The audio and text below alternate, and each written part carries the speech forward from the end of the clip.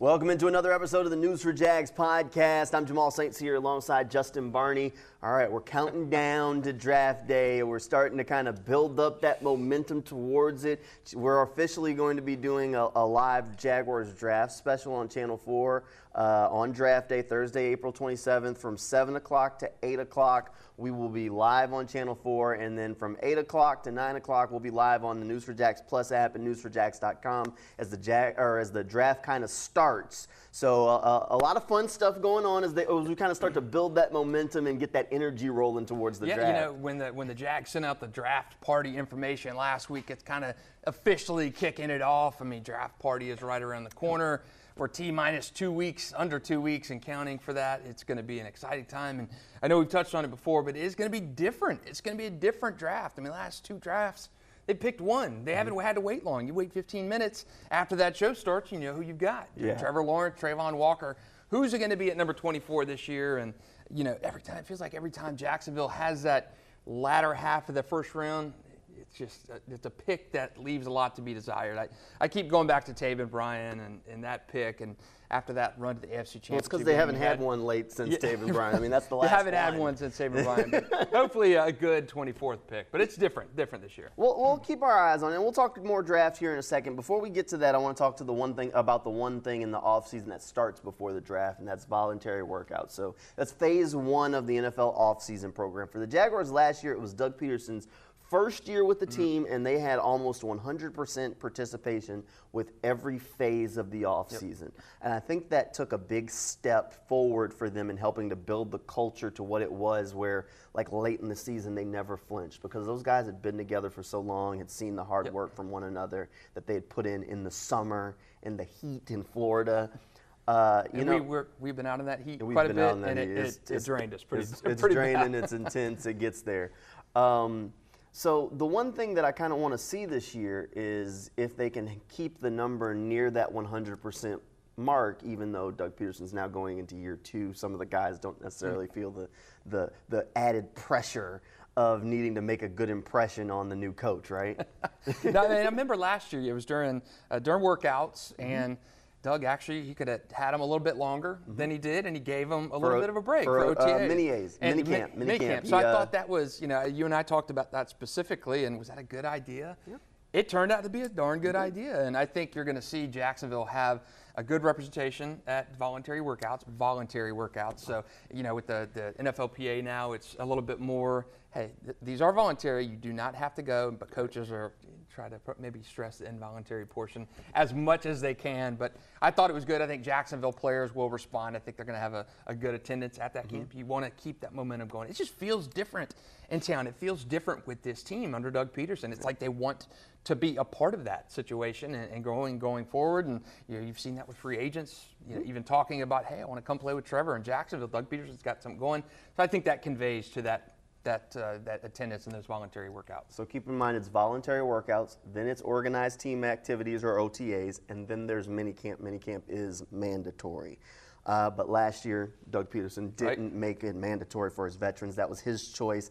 I think one thing that we now at least know about Doug Peterson with the way he kind of approaches these phases of the offseason is that maybe we can use his approach to how the team handles things to understand where he at least kind of views his team. Last year, he felt like they had worked so hard early on. He had seen enough, had that good feeling. I think he told us at one point late in the year that he had a really good feeling about the team heading into that and that he thought that they had a real chance to make a playoff run. Didn't tell anyone that publicly, of course, but you know, he that was part of that influence to not have them involved in that. So we'll see, and I think we can use that to gather some hints as to how he feels about the team. Yeah, and I think you hit the nail on the head there. And you know, last year we were talking about, did Doug make the right call? This is a team that was terrible last year, 3-14. You got to set some culture, and you're giving guys time off. During OTAs, it just didn't make sense to me, but he had a good vibe, he had a good read, and I'm sure the players appreciated that. And again, it feels like a genuine type of locker room. Doug Peterson, after games last year, he's hugging players and just that excitement, and being in the hallway after that win over the Tennessee, and that to get into that game, and then seeing Doug Peterson in the hallway with Trent Baalke after that Chargers win. It was just euphoric, and it feels, again, Those aren't going to happen every game, but it's just that authenticity. And I think with Doug Peterson, what he brought as authenticity, Urban Meyer was the antithesis of that. He was not authentic. He was a shyster, a used car salesman.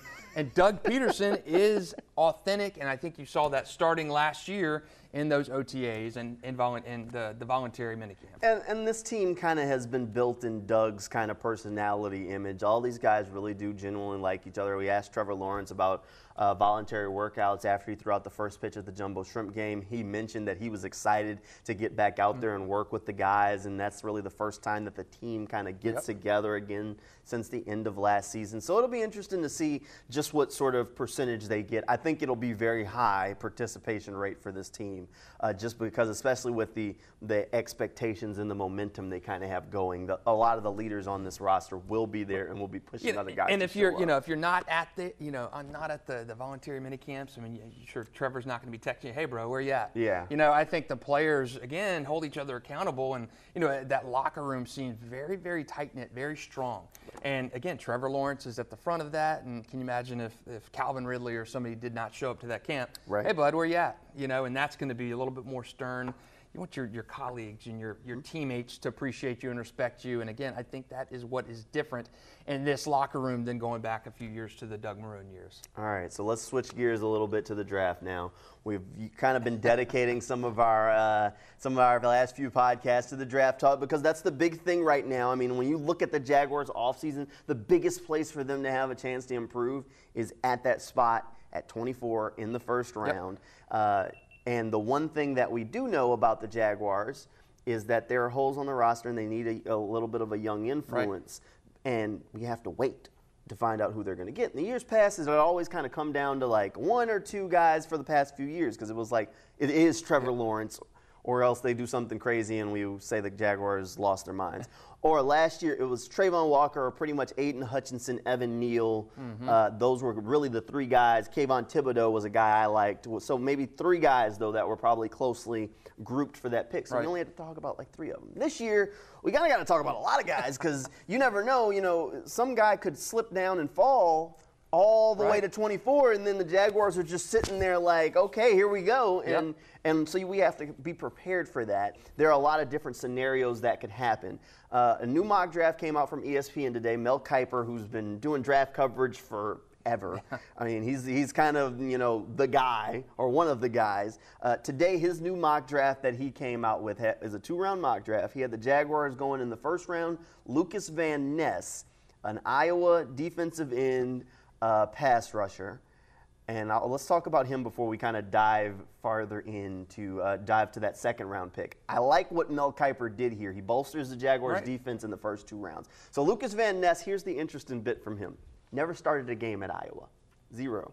Because Iowa really preferences those older players, and because he can't, if you're not a senior, they try to let those seniors get those starting reps. Lucas Van Ness played a ton, just never started a game. So physical freak, tested out of the world at the combine, young guy. So he kind of fits that mold of all the athletic traits to be successful, just needs more experience. Yeah, and again, that position is one that we talked about a little bit last week. Sure. To me, it's tight end, cornerback, defensive line, pass rush help, something in some capacity, some interchangeable thing. So first round draft pick, I'm not on board the offensive line help at number 1 like some people are. Again, maybe if, the Skoronski or Broderick Jones, somebody like that drops, like we talked last week. But other than that, if those guys come off the board, I don't think offensive tackle, offensive guard, anything like that is where you go with that number 1 pick. There's 3 positions I said, premium positions, and defensive line would probably be right along cornerback with that massively premium position. And if you get a guy like Van Ness, I mean, he's almost like a Trayvon Walker type. Ceiling's way up there. Exactly. Yeah, Iowa guy. So I mean, you've got a guy who has a high ceiling, may take a year or 2 to develop, a la Trayvon Walker. But again, the upside, I think you get more of a raw prospect in Lucas Van Ness than you do with like a Brian Breesy kind of guy. You make this assumption and comparison all the time. We've talked about this even outside of work. But Trayvon Walker, Aiden Hutchinson, there's a high ceiling on Aiden Hutchinson, but you Right. kind of know where that ceiling ends. You know, he could be a 10-sack every other year kind of guy. But Trayvon Walker, while a little bit more raw, a little bit more refinement needed in his game, could be that 14, 15 sack a year, just guy who draws those double teams all the time. So again, you're like a Breesy Van Ness situation. Lucas Van Ness, obviously going to take some time to develop, going to probably need to add some explosiveness, some weight, some strength to get in that rotation. But again, you're playing for the future. I mean, Josh Allen, 5th-year option. Trayvon Walker still developing. So pass rush, I don't know if I would go Lucas Van Ness with that number 1 pick, but it makes sense. No, I like the Van Ness pick. I think he has all the physical trades to be successful in the league, and he's the kind of guy, he's very similar. Not as a similar kind of build to a Trayvon Walker, but his game as far as being a raw, athletic power rusher, it fits. So I could 100% see this being the pick. I think that would bolster that pass rush. If Van Ness is there, I think there has to be a conversation. That hadn't been a scenario that we had discussed much because the expectation was that Lucas Van Ness would be gone higher in the draft than this point. So if Mel Kiper's heard enough that maybe he thinks that Lucas Van Ness slides a little bit, that could be good for the Jaguars. I like the pick. Young guy, athletic marvel. He'll walk in the door looking like Thor. You know, and so it'll work out. I know you're a little upset with it because he passed on Michael Mayer to take He Lucas goes Van a couple Ness. picks after that, though, fellas. So he goes a couple picks after that to the Cowboys. So, no, hey, man, Michael Mayer's still in play the first round. But I would not be opposed to a defensive line help because, again, to me, I think tight end, cornerback, defensive line, pass rusher, whatever. Those 3 positions are my number 1, 2, and 3. Again, and whatever Yahtzee kind of thing you want to do that, I think you have to address one of those 3 positions with that number 24 pick. Van Ness, would he be a bad pick? I don't think so. No. I just think you're going to need a little bit of patience with him, like Trayvon Walker. But I look back to early 2000s when Jacksonville was in a situation under Tom Coughlin. They're like, we want to have the best defensive line, absolutely best defensive line possible. What they do in back-to-back drafts? John Henderson, Marcus Stroud. Right. And you know what? That worked out pretty darn well. Yeah. That worked out pretty darn well. And that's what you have to do. And the good thing is, if you draft an edge player like a Lucas Van Ness at that first-round pick, realistically, they come in this season and they're your 3rd pass rusher. They're your 3rd end. If the Jaguars play more 4-3 and nickel the way they did last year, they had 4 down linemen, Van Ness is your 3rd guy. That's not exactly putting the weight of the world on his shoulders. Like Trayvon walked in and he's a starter every down, played like 70 to 80% of the snaps until he got hurt. I mean, he was the guy. Lucas Van Ness doesn't have that sort of weight put on him. He gets to come in. He's going to largely play probably pass rush downs kind of things when they slide Trayvon in, different if that worked out that way. So he'd be in a little bit of a situation where he does have time to grow while still getting playing reps. And then the Jaguars would also have the decision to make with Josh Allen in the final year of his contract. Now, do you decide that Lucas Van Ness is the heir apparent? Or do you hand Josh Allen a big old extension and say, stay in Jacksonville and we've got our three-headed monster of pass rushers? Good problems to have because that way you at least have a solution in-house if you make that decision. Absolutely. All right. And building off of that, I mean, Dwan Smoot, again, Lucas Van Ness could be that. Look at how well Dwan Smoot played last year with situational. He was not a starter. He was a situational player and delivered. So, you look at Dwan Smoot, he's not re-signed, coming off that Achilles. You add a Lucas Van Ness in there, you're obviously expecting him to come in, and he's not going to be a backup this year if you take him in the first round. He's going to play some instrumental minutes. So you've got to look at him. Okay, if Dwan Smoot's not in the equation, I know you signed some guys in free agency, some stopgaps. But again, if you get a Lucas Van Ness, if that's Mel Kiper's pick for the Jaguars, I'm not horribly disappointed in that at all. I think it addresses more of a future need than a present one, but I think he could come in and be that Dwan Smoot kind of rotational player as a rookie. And again, you bring him along, and then 2024, when you're faced with the Josh Allen situation, the Trayvon Walker's entering his 3rd year, I think you're sitting in a little bit better position. If you do decide to let Josh Allen walk after a $100 million contract you're not matching, then I think a Lucas Van Ness squeezing in there. Yeah, it's possible there. And we've talked about them not necessarily upgrading positions.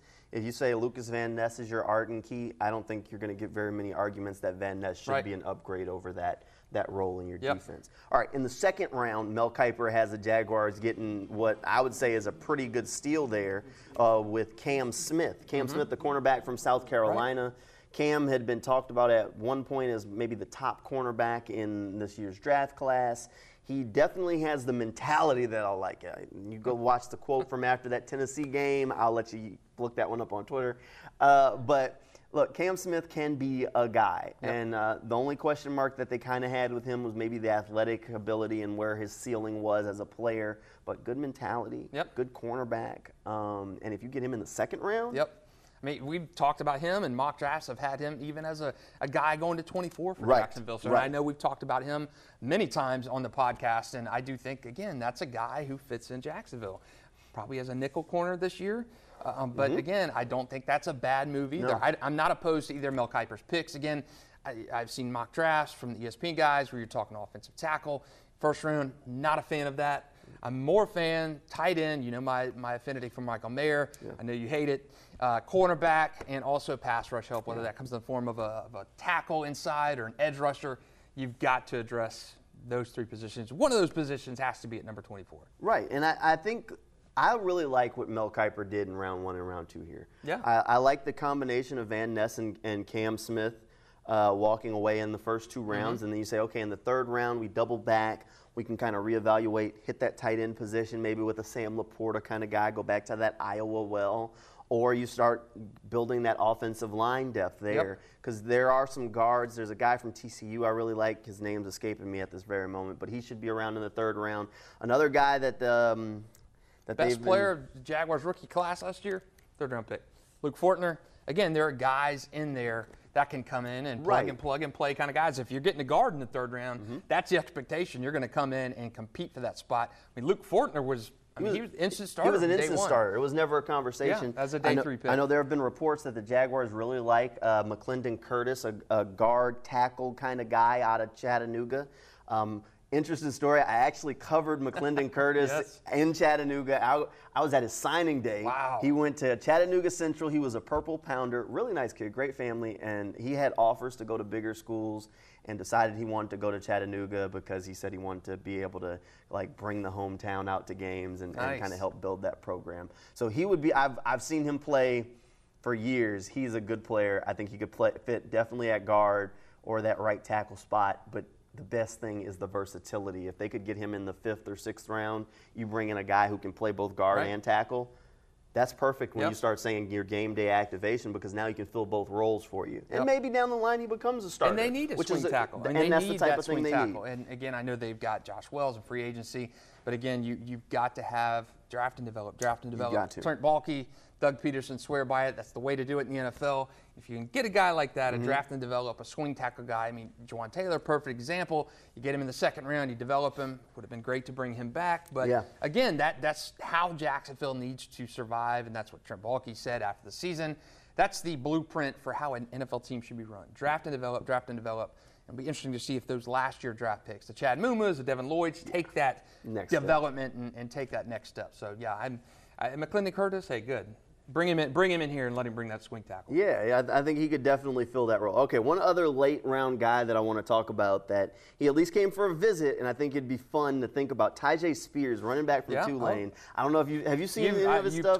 You talked about him a few weeks ago. We talked about him a few weeks ago. He came to a visit in Jacksonville, and one of the things that we kind of talked about last week was like my hang-up of you want to put as many offensive weapons on the field with Trevor Lawrence and around him and say, you know what, we can rotate these guys in and out. One guy gets hurt, it's not a problem. We got another weapon to throw out there. But at the same time, you have to put big resources into building your offense.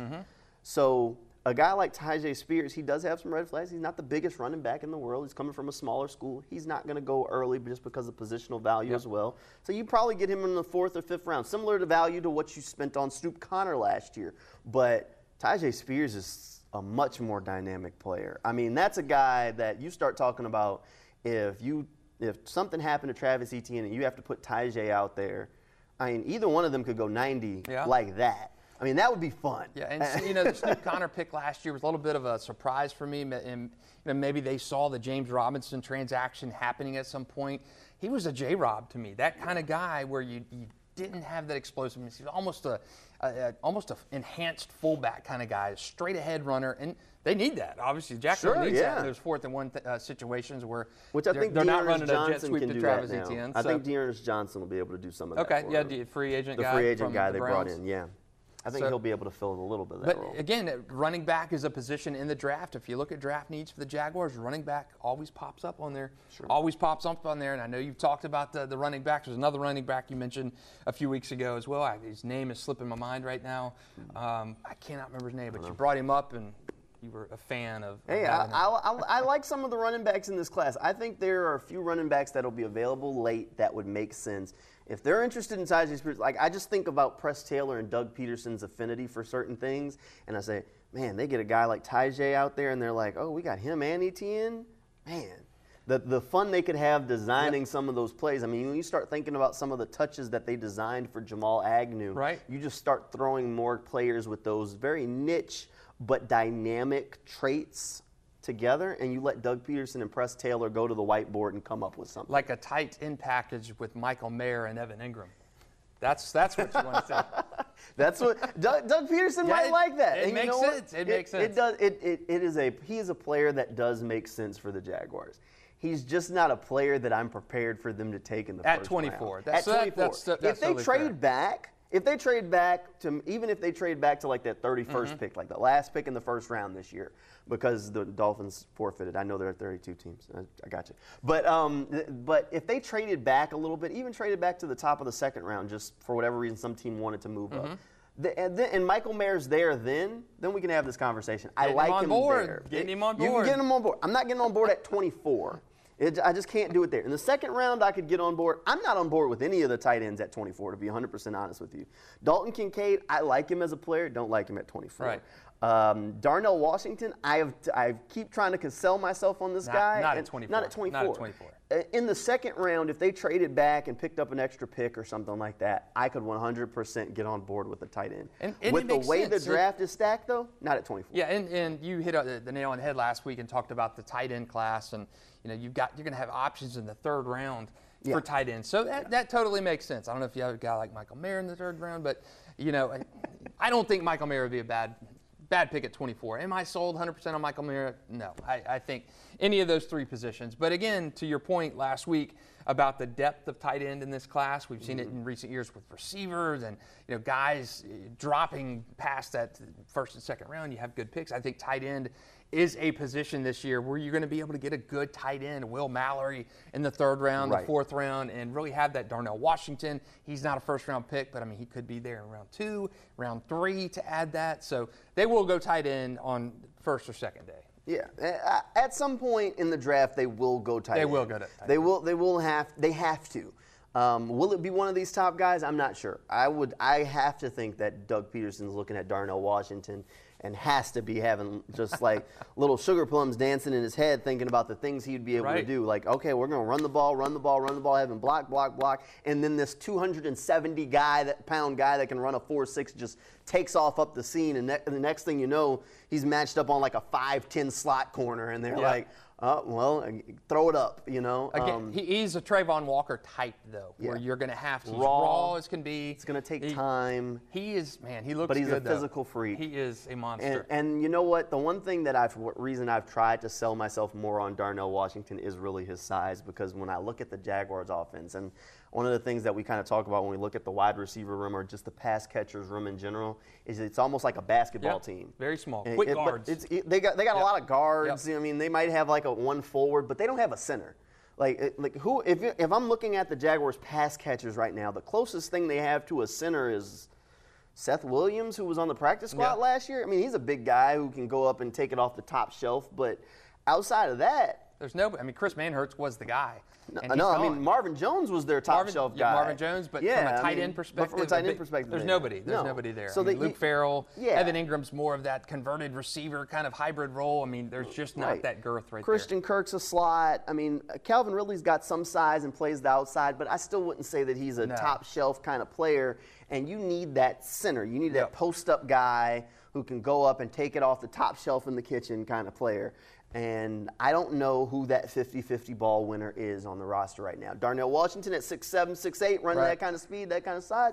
He's that kind of guy where you need, all right, well, nobody's open, toss it up. Right. Kind of player where at the very least with his kind of wingspan, more than likely the DB's not coming down with it either. It's either him or nobody.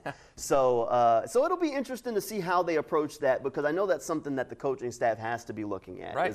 Is where do you get that post kind of player from, and whether they view maybe a Calvin Ridley as more of that than maybe the rest of us do. He's only 6'1", though. But he's only 6'1". He's not a big guy. They don't have that. It's just when I think of that, just that big, hulking, strong wideout who's going to wrestle a ball down. I mean, DK Metcalf, kind of guy like that. I mean, he's 101. Yeah, that's true. I mean, you might do better saying DeAndre Hopkins than DK. Yeah, I mean, you need a guy. To me, you beat this horse over and over and over. Where is that 6'4" alpha who's just going to wrestle that ball away, and you throw that jump ball in the end zone, those corner fade in the end zone, he's going to be jumping a 6'2" corner. I mean, where is that guy? And he's not on the roster. Chris Manhurts was that big-bodied pass catcher. He's gone. You don't have that guy. Evan Ingram's more of a slight tight end. Yeah. You just don't have that guy. And, I think Calvin Ridley, will play like that. Sure. But you're just not going to have the measurables on those guys. And they need a guy. They need a Darnell Washington, just a monster. He'd be great, second, third round. Yeah, if they can get him late, that would be perfect. And the one thing to keep an eye on is in the draft with the wide receiver class, a lot of the wide receivers on the shorter side. One of the few, probably the first tall receiver outside of Quentin Johnston, who's going to be the first receiver drafted, probably the second receiver drafted. The only other one is like A.T. Perry, who could go in the second or all the way down in the fourth because he's got issues. Quentin Johnston could be a questionable kind of guy, but who knows? I think there are options on the table. This should be fun. We'll keep talking more about this in our next episode of the News for Jags podcast as we kind of gear up for the draft. We'll start to fine-tune that list. We'll even do probably our own full-on mock draft for one of these episodes, take you all the way from 1 till the end of the first round, maybe even do a couple more rounds for the Jaguars. But we'll have plenty of coverage for you. Make sure you subscribe, follow along, and you can find more of our coverage over on newsforjags.com. But that'll do it for the episode, and we'll see you for next time.